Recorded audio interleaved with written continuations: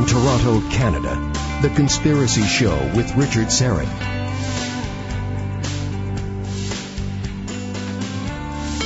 Welcome to the Audio Imaginarium. Great to have you aboard. And I feel like a United Church minister about to officiate at a wedding. You know, when they usually begin with a series of announcements before they begin the nuptials. Please, no confetti inside the church. Let's thank all the women in the kitchen for putting out such a nice spread and all that sort of. Anyway, here are my announcements, and they're important, so have a listen. First of all, Tim Spreen is here. Albert, the intern, is here. Our HOAs, our HOA, our Hangout on Air, is, I'm getting the thumbs up from Albert. We are back up and running this week. At least you can see me in studio. And our special guest host, Richard, and I'll talk about Richard here, the other Richard, in just a moment. If you want to watch the live stream of the program, just go to my Twitter feed, at Richard Astey. Click on the tweet near the top of the feed that says HOA. It's a link there. Just click on it, and you're in. And I just mentioned our guest host, Richard Astey, is here. He's our contest winner. Wave to the good people, Richard. There he is. He is our contest winner from our live stage event back in April, Follow the Truth 2. Richard won a dinner with yours truly, and I don't know if that's much of a prize, but he sat through dinner, and here he is in studio. We had a lovely battered fish dinner just down the street at the local here in Liberty Village. And also, Richard Astey gets to co-host tonight's program, and he helped put the program together as well. And he wanted to talk about Bigfoot. And we will, in just a few moments. Dr. Melba Ketchum, one of the lead scientists with the Sasquatch Genome Project, is standing by. I can't wait to get into that. But Richard, you're in an interesting line of work, Richard. First of all, say hello to the listeners and tell us a little bit about yourself. Hey, everybody. Just want to say Happy Father's Day to my dad.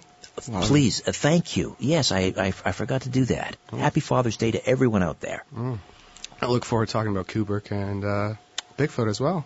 All right. So, can you tell us a little bit about yourself? I just do a little bit of work in the funeral supply industry out of the Durham region. Funeral supplies. That's a much needed. It's recession proof. That's it. Yeah, everybody dies, unfortunately. That's one of the facts of life. All right. Interesting line of work. Okay. Now, so why the fascination with Bigfoot?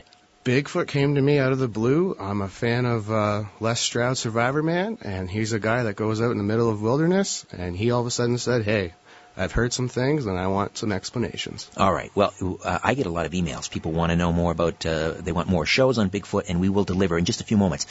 First, one more announcement. I want to spend a few moments here also commending a huge supporter of The Conspiracy Show. We are now approaching our 6th year here on Zoomer Radio, our flagship station here in Toronto. Moses Neimer is also the driving force and the creator of Idea City, which takes place every year in Toronto over a 3-day period. I had the honor of speaking at Idea City back in 2012. It's billed as Canada's premier meeting of the minds, and it certainly is that. And the mighty Aphrodite and I were able to attend 2 out of the 3 days that just wrapped up on Friday.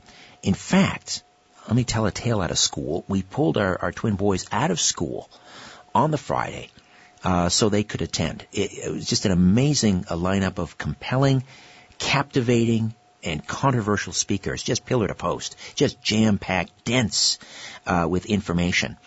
And I especially appreciated and enjoyed the climate change skeptics, which is a topic near and dear to my heart. We're not going to delve into that tonight.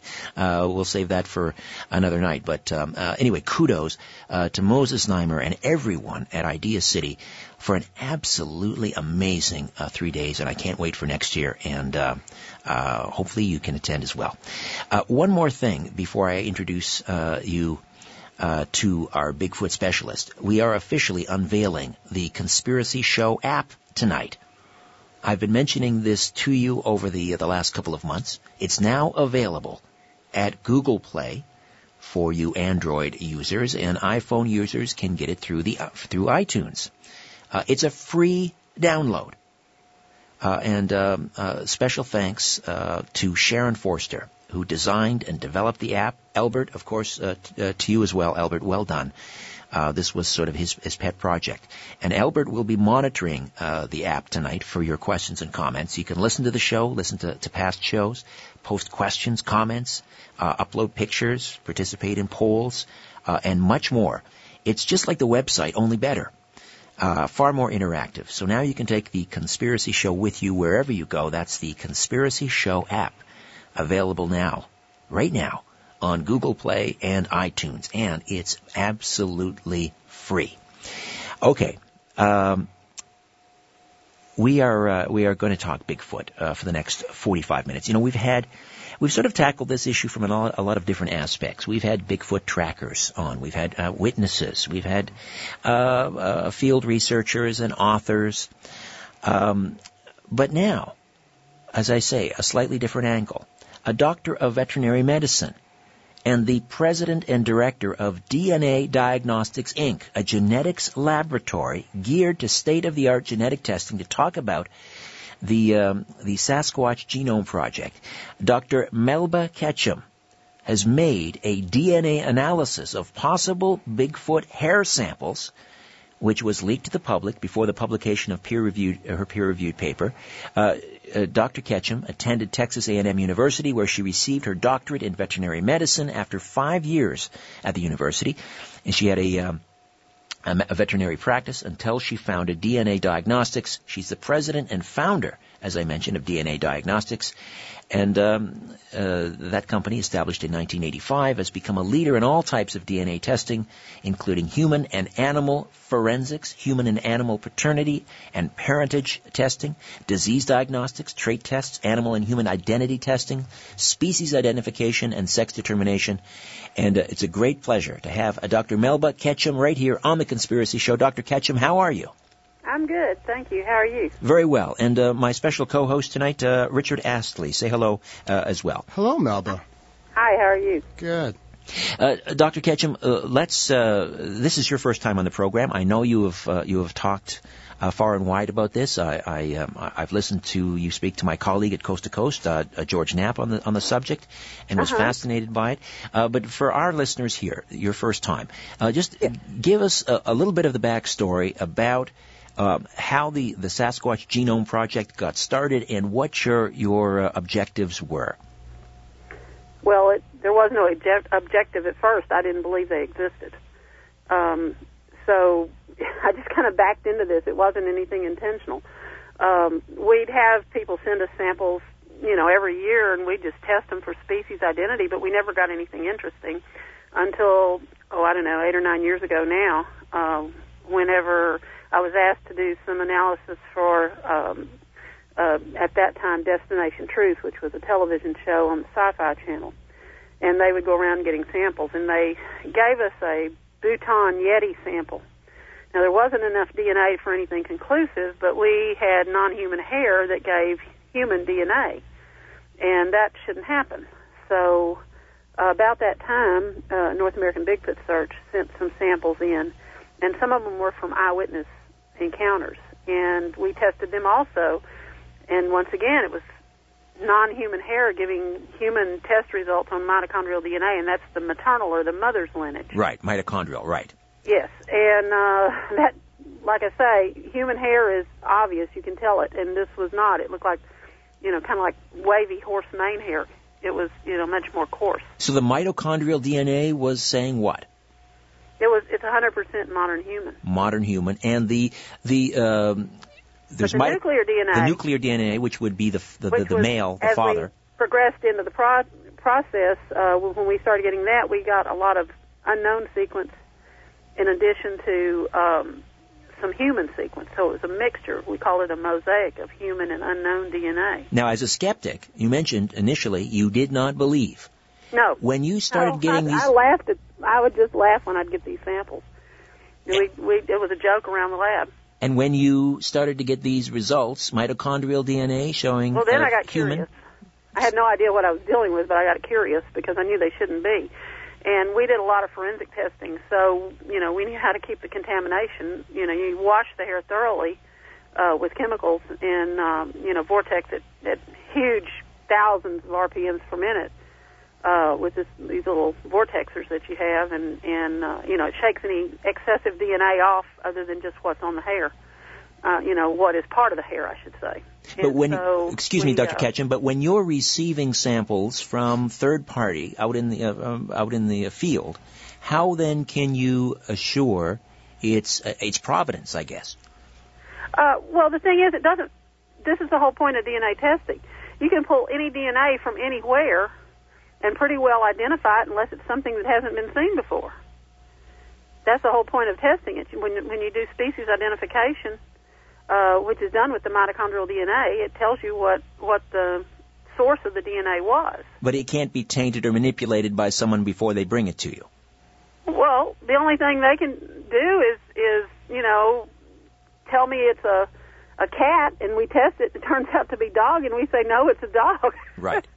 I mean, it's going to show what it is regardless of what kind of sample or where you get it. I mean, you could go anywhere and get any kind of DNA sample and you not even know what it is, and when you run the species identity test on it, it'll tell you what it came from.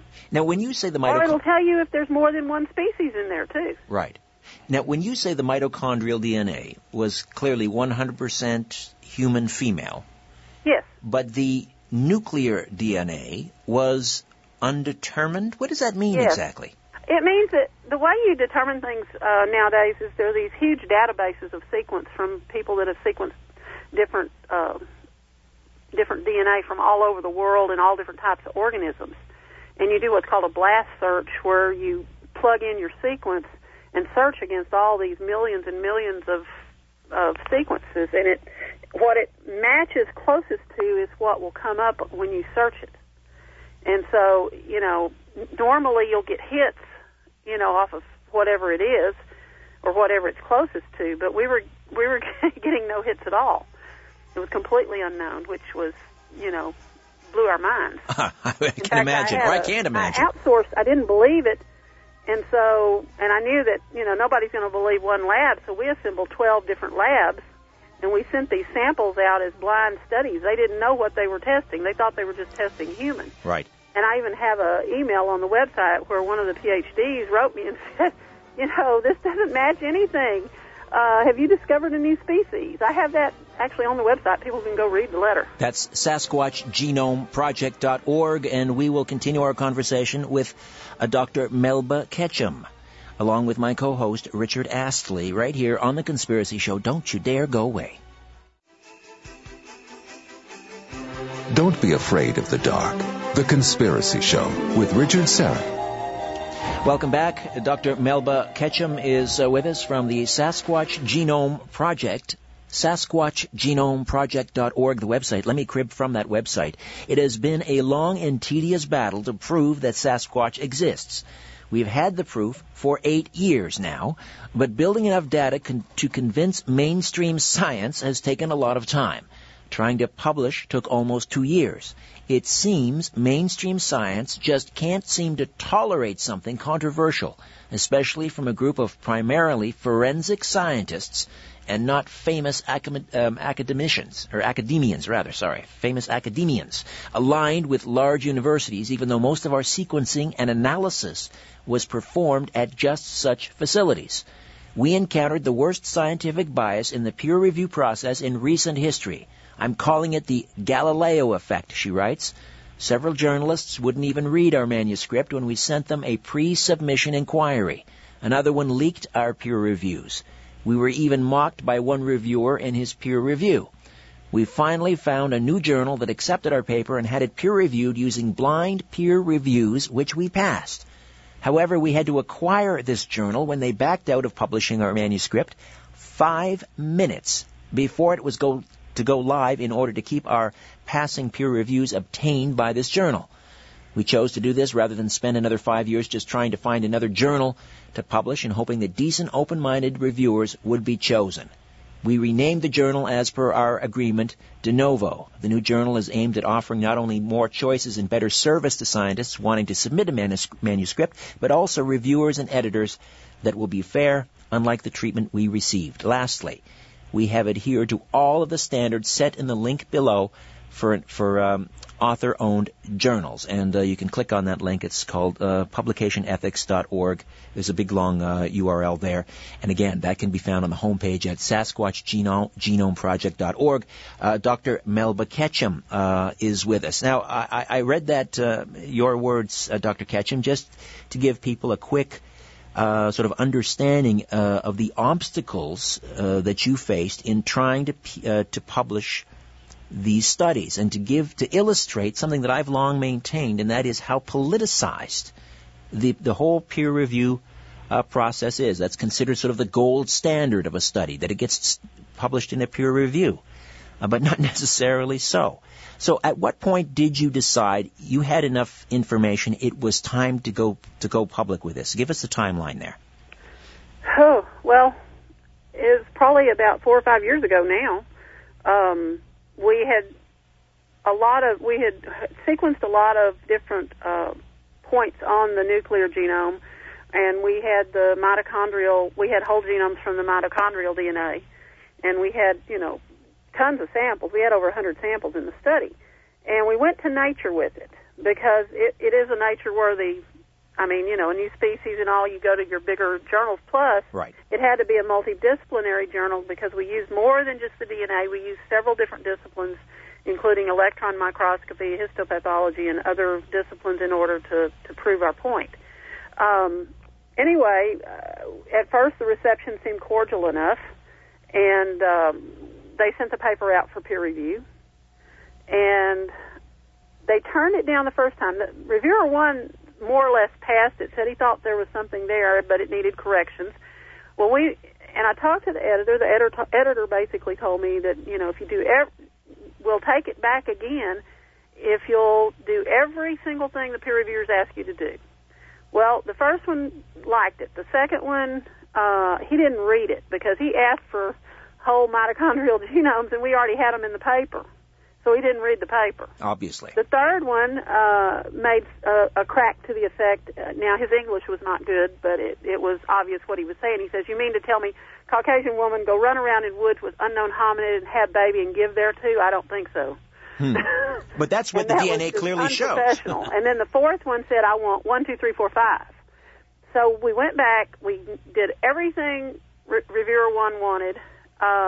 We did everything reviewer 2 wanted, plus you're supposed to answer them. And those peer reviews are on our website, so you can read how ludicrous they are because they've got my answers to it, referring to the different parts of the paper where the stuff they were requesting was already in the paper, the data and all. And then the third one, I mean, there wasn't a lot I could say to him because he just said, he just mocked us.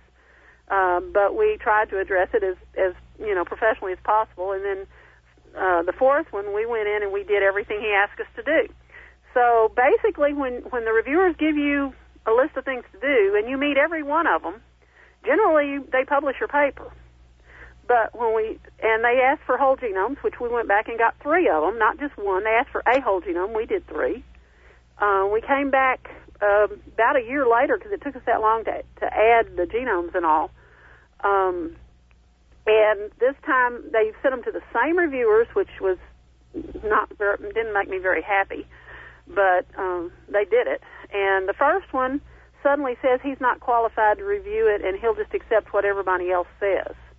The second reviewer still didn't read the paper because he said we had no materials and methods when they were in the supplemental data per the editor that told me to put it there because the paper was so long.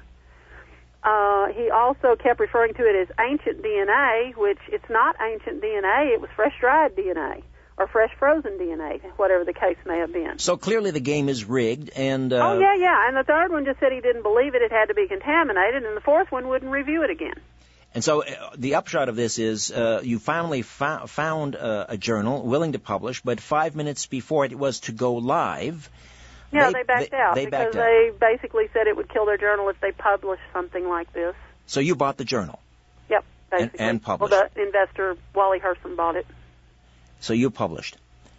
Yes, we published with the reviews that the other journal got because we didn't want any part of getting the reviews ourselves. We wanted it to be a completely unassociated with me or with, our group of scientists because we wanted it to be fair. And we got that. And as a result, Zoobank actually published our name that we requested, which was Homo sapiens cognatus. That's what you're calling this? Yes. That's what you're calling Sasquatch. That's the scientific name. It means blood relatives, because they are. They're part human. Well, we'll delve into that a little bit. Let me introduce once again my special co-host tonight, Richard Astey. And Richard, take it away. The floor is yours, sir. I was just wondering if... Sorry, let me try that again. Take two. I was just wondering if have you ever seen Sasquatch out in the wild or had an encounter at all? Yes, I have. Oh. Multiple times. What was your favorite one, or what was the one that enlightened you the most? There's a female that I really liked. That she's just very sweet and likes to, we've had some interaction, and it's been a lot of fun. At what point? At what point in your journey here did you encounter Sasquatch? Approximately 2 years before the paper published, I kept getting calls from people, and they refer to themselves as habituators. It's people that interact with them. And, when they first started calling, I thought this was crazy. I didn't believe, what was going on. But some ones that live not too far from me kept on until I went out with them to an area where they were. And I actually saw 5 the first time that I was out with people. I saw 1 in daylight, and then, I saw 5 at night. I don't know if the one was still one of them. So, it was a really interesting day, and it was mind-blowing to say the least. And after that, then I ended up with a lease site where they live, and I've had quite a bit of interaction with them. It can be quite entertaining at times. And what part of the country is this again? In Texas. In Texas. Yeah, anywhere where there's heavy forest, there's a lot of them. They live right under our noses, but they're able to conceal very well, and therefore most people aren't even aware of them, even though they're there. Oh, wait, before I throw it back over to Richard Astey, let me just follow up here. Give me a physical description: height, weight, physical features. The first one I saw, the full body on, was 8 feet tall because we marked it on the tree that he was standing in front of. He was very square built. His face was not haired, but it was at night, so I could just see the moonlight shining on his face. I couldn't make out his features real well, regrettably. But, it was clearly what he was. His shoulders were very broad. Like a linebacker, except more so. And he probably weighed about 500 or 600 pounds, if I had to guess. And matted hair, fur, how would you describe it? No, neat. Some of them are matted, but, most of them take pretty good care of themselves. And, they can be very well-groomed. How about their teeth? Do they have canines?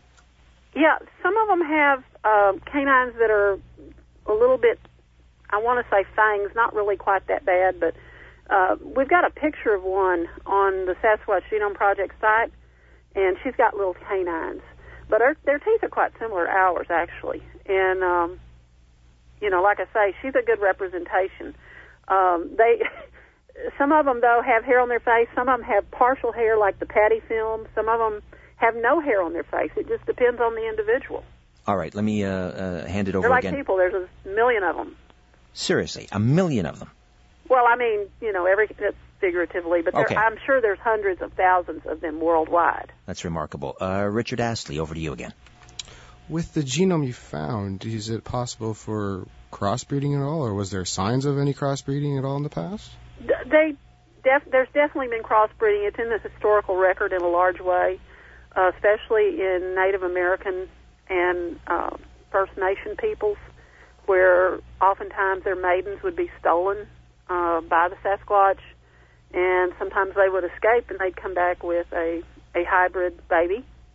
And in Russia, there's the famous story of Zena and Quit, where it was a female that was captured, and she had offspring from human males. It seems that they're not. Some of them aren't the healthiest; others are. It just kind of depends. I think they're different enough from us that sometimes the offspring don't live as long as they could, or maybe aren't quite as healthy as they could be. But others have gone on and had families and lived normal lives.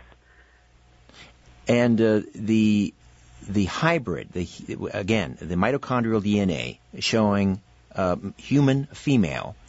Yes. What do you believe then, although it's undetermined, what are we talking about here in terms of the male counterpoint, the father? Is it Cro-Magnon man? Is it Neanderthal? What is it? Well, it didn't appear to be Neanderthal or Denisovan because we didn't get hits with that like we should have if it had been. So it's going to be an unknown species for sure.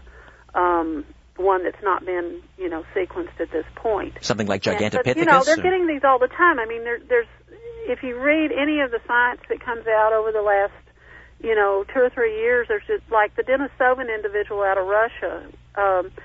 That type of hominid actually has unknown DNA that they don't know where it came from. Human beings are hybrids of Neanderthal and Denisovan for the most part. Only the African population tends to not be. But the Caucasians have up to 3 or so % Neanderthal. I mean, really, the Sasquatch are no different than we are in that they're a hybrid, just like we are. They just have more of an unknown type of individual in them than they do human. And I think really it's because the human has been somewhat bred out because of we're the weaker species over the years. Right. And how far back does this go? Is it 15,000 years? Did I read correctly? Well, it depends on which of the genomes. I mean, which of the mitochondrial genomes you're looking at. We have some as young as 13,000 years. I think the oldest one was 26,000 years as far as the when that particular haplotype came into existence. And how many species or subspecies are there of Sasquatch based on your there's some generalities. I mean, there are some variants, but look at human beings. We have a lot of variants too. We have all our different races, and it's kind of the same thing with Sasquatch. I mean, it's like down south they're called skunk apes, and they're a little bit smaller a lot of times and a little more primitive looking. And Pacific Northwest, you get some really large ones. Of course, I mean, we've got some large ones around here too, so can't say it completely, but there are different variants. Okay, and, Melba, we will take a time out. We'll take a time out. We'll come back and resume our discussion on the Sasquatch Genome Project with Dr. Melba Ketchum, Richard Astey, special guest host in studio. My name is Richard Serrett. Don't go away.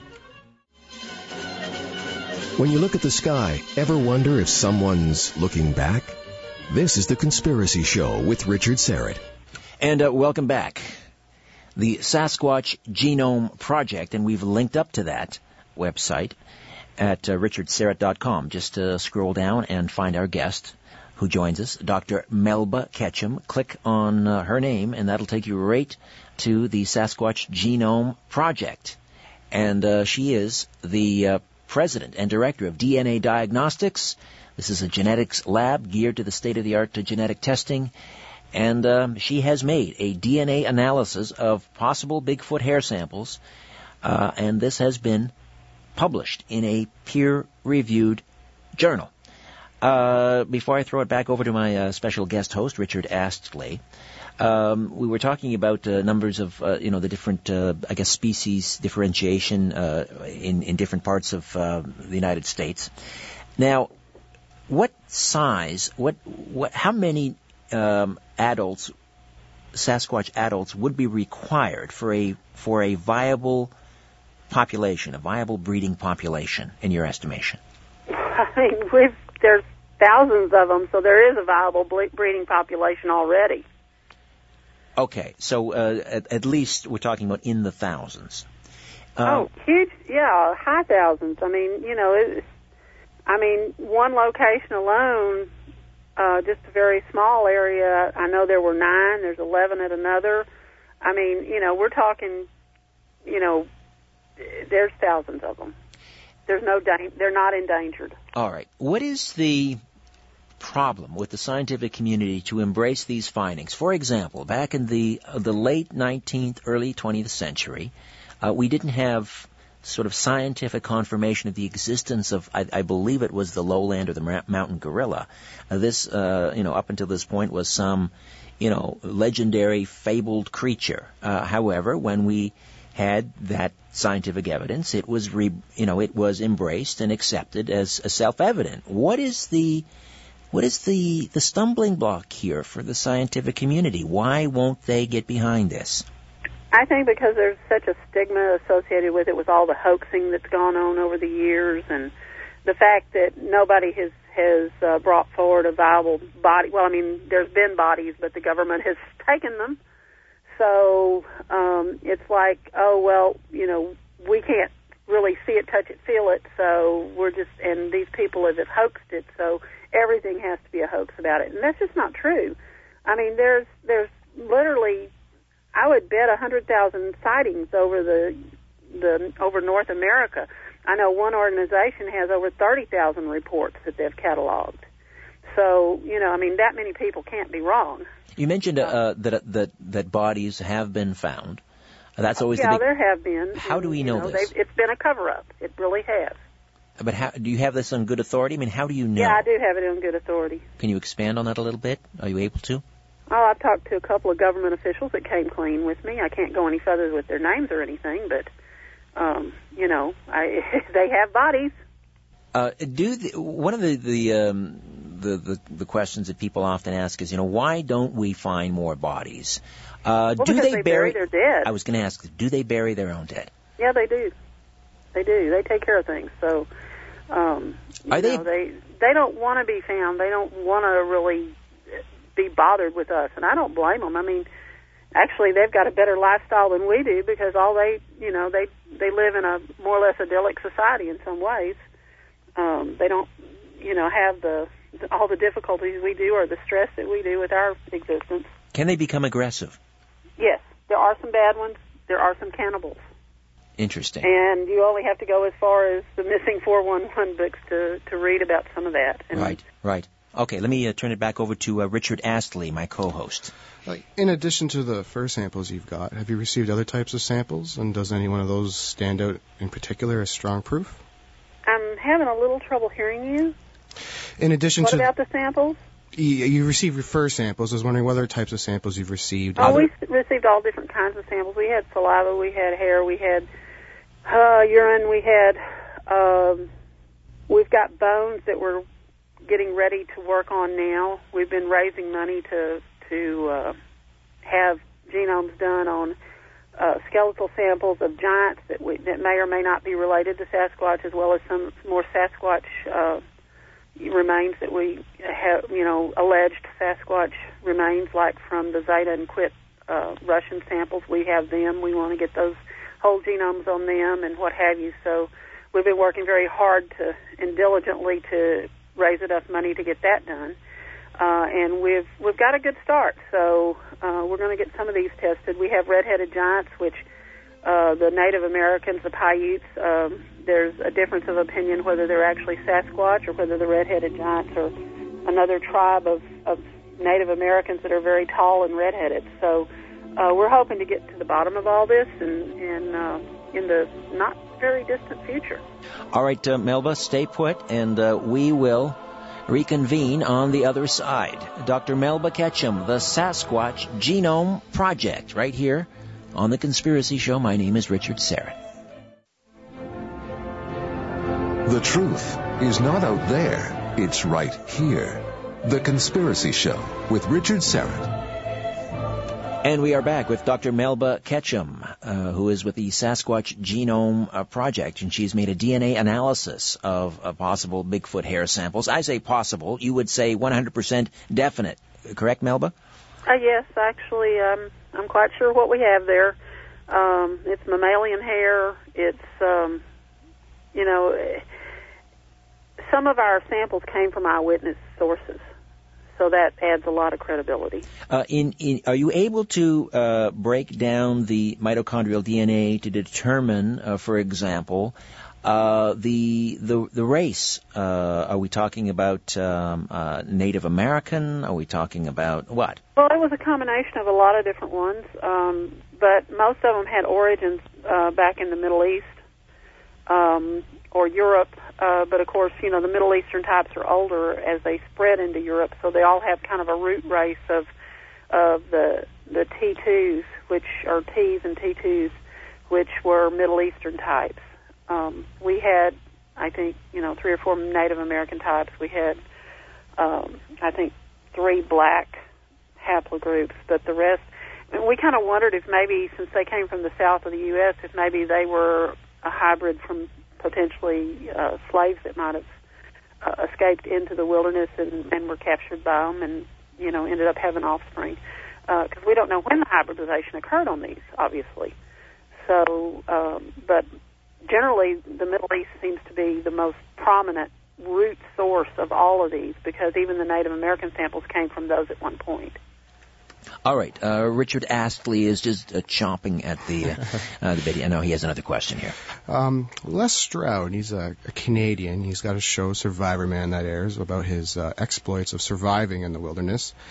He just did a recent series of investigating possible sightings, possible evidence of Bigfoot. I'm just wondering if his investigations has made any headway in the Bigfoot culture, or was there anything that he revealed that is now widely known? Good question, Richard. So are you familiar with the work of Survivor Man Les Stroud? I've heard of it, but I don't follow it. Now, let me ask you about the Patterson-Gilman film, which is kind of I call it the Zapruder film of sort of the Sasquatch arena. Is that, in your estimation, legitimate, or is it a hoax? I believe it's legitimate for a number of reasons.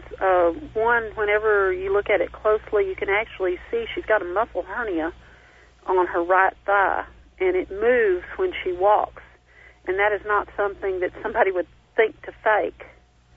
And there's a lot of, her gait is different from a human. There's been some very good work done on analysis of the gait, and it just can't be reproduced, plus the size on top of it. There's just a lot of different reasons that I believe it's real. Of course, once again, you've got all the conspiracy theories and people that have tried to, say it's a hoax and what have you. But there's a lot of science. There's been some documentaries even that have done some really nice work of showing how the locomotion is completely different than a person's, as well as, you've got this muscle hernia that everybody kind of overlooks for the most part. And to me, that was very telling, because, that's something that you can see the muscle moving as she walks under there. It's where there's a tear in the covering of the muscle and allows it to bulge. It allows it to bulge through. To me, one of the things that's very compelling is it does look very authentic. And if anyone has seen any of those cheesy B movies from that era in the 60s with the the gorilla that escapes the circus, didn't have the technology they back then. did not have those kinds of. And I believe there's a Hollywood special effects designer who just completed a 7-year investigation, and he concluded that it is authentic as well. Yes, I've kind of followed that, and I'm in 100% agreement that, and plus I've seen them, and some of them look like that. They have the the little cheeks showing, but the rest of their face is haired. It's back to the variation with them. If this is all true, and you are 100% certain, this would have to constitute one of the greatest scientific discoveries of all time. Well, we think it is, but, like I say, we have so many naysayers and so many haters out there that have, torn things down, that I'm to the point that, it is what it is. And so what is the next step then for you? I mean, what else needs to be, T's need to be crossed and so forth? What well, needs we to want be to done? do some more testing on our skeletal samples, on our giants and coneheads and what have you, because, a lot of the Bigfoot have, the pointed heads. Not only that, but we want to go forward with, trying to compare and see, if there's anything in common there. And plus, we've got some more Sasquatch samples that I would like to get some confirmation genomes on. The more, the better. So, we're still in the process. Like I say, we're raising money to test some samples. We've got about 20 samples, and we've raised enough to test a few, but we want to try to get all of them tested so we can, compare everything at once and, basically kind of get to the bottom of all of it. Would you be adverse to a humane live capture of... I would be absolutely averse to it. You would? How would you like to be captured and poked and prodded and stuck and photographed? No. They're people. That's a fair point, certainly. But is there not a humane way? No. No. Okay. I mean, I wouldn't want to be darted and studied. Would you? Well, I'm just wondering if it would lead to an acceptance of this reality, then perhaps we could then begin to work on how do we protect these creatures. They really don't need our protection. They're able to avoid us to a very large extent, or else we'd already had everything that we need as far as body and everything else.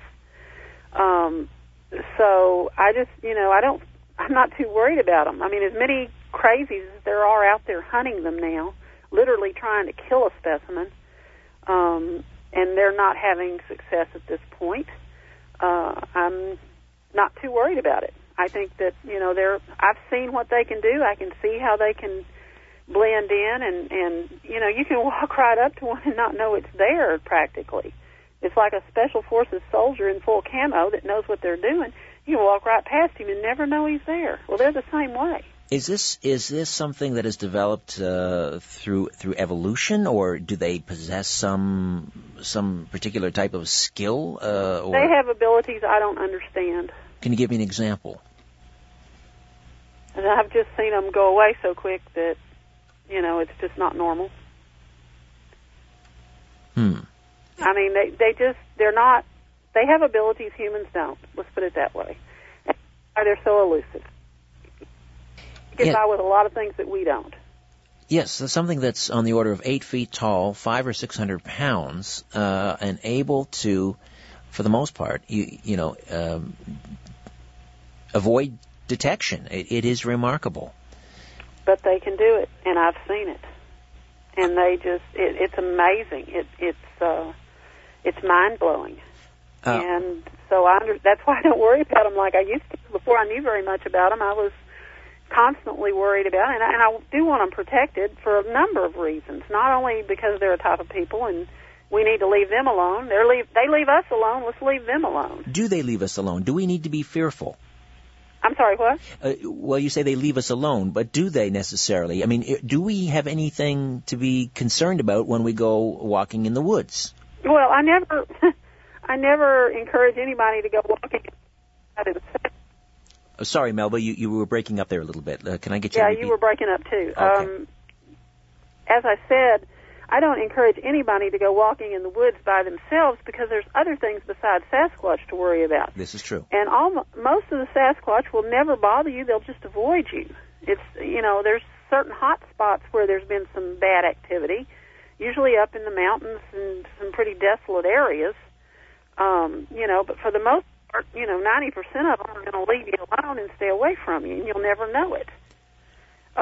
The most you'll get just about usually if you do go in the woods is a kind of a creepy feeling that somebody's watching you. We hear a lot about this tremendous odor associated with... Well, they have it and they don't have it. They can control it.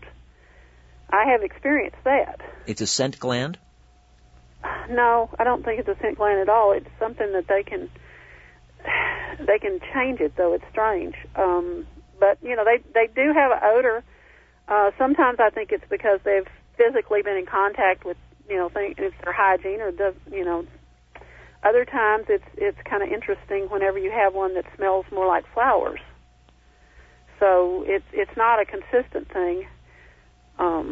Although I would say the most common smell you get is that of old dead garbage with a little bit of odor skunk on top of it. Lovely.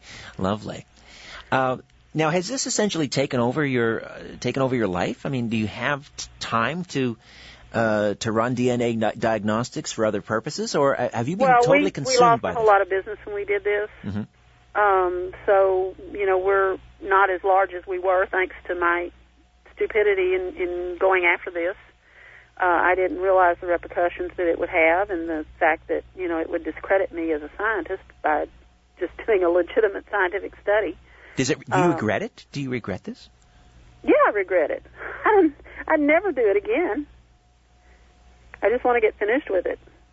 And put it behind you. Is that even possible? I mean, how do you... I don't know if it's possible because the haters just don't give up. But, you know, it's been a big disappointment. It really has, because I thought it was so exciting at first that we had found a new species and one that was actually a blood relative of ours, was extinct, living at the same time we are, and that was huge. And to have it so poorly received and what have you, and to be laughed at by my peers has not been fun. And, you know, yeah, I regret it. I was naive. I didn't think that would happen. I thought if you did good science, it would, you know, go smoothly out there.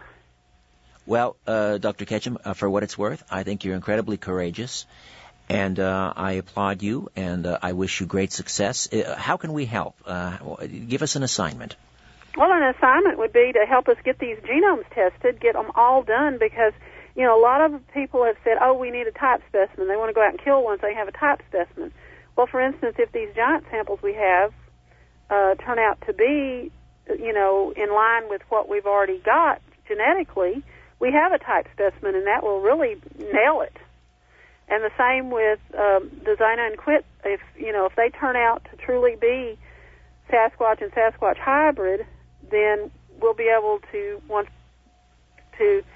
hear our skulls that came from these, and we have a type specimen once again, which, you know, makes it a lot more difficult for the scientific community to ignore. All right, so people can go to SasquatchGenomeProject.org, and there is a funding tab they can click on and help out?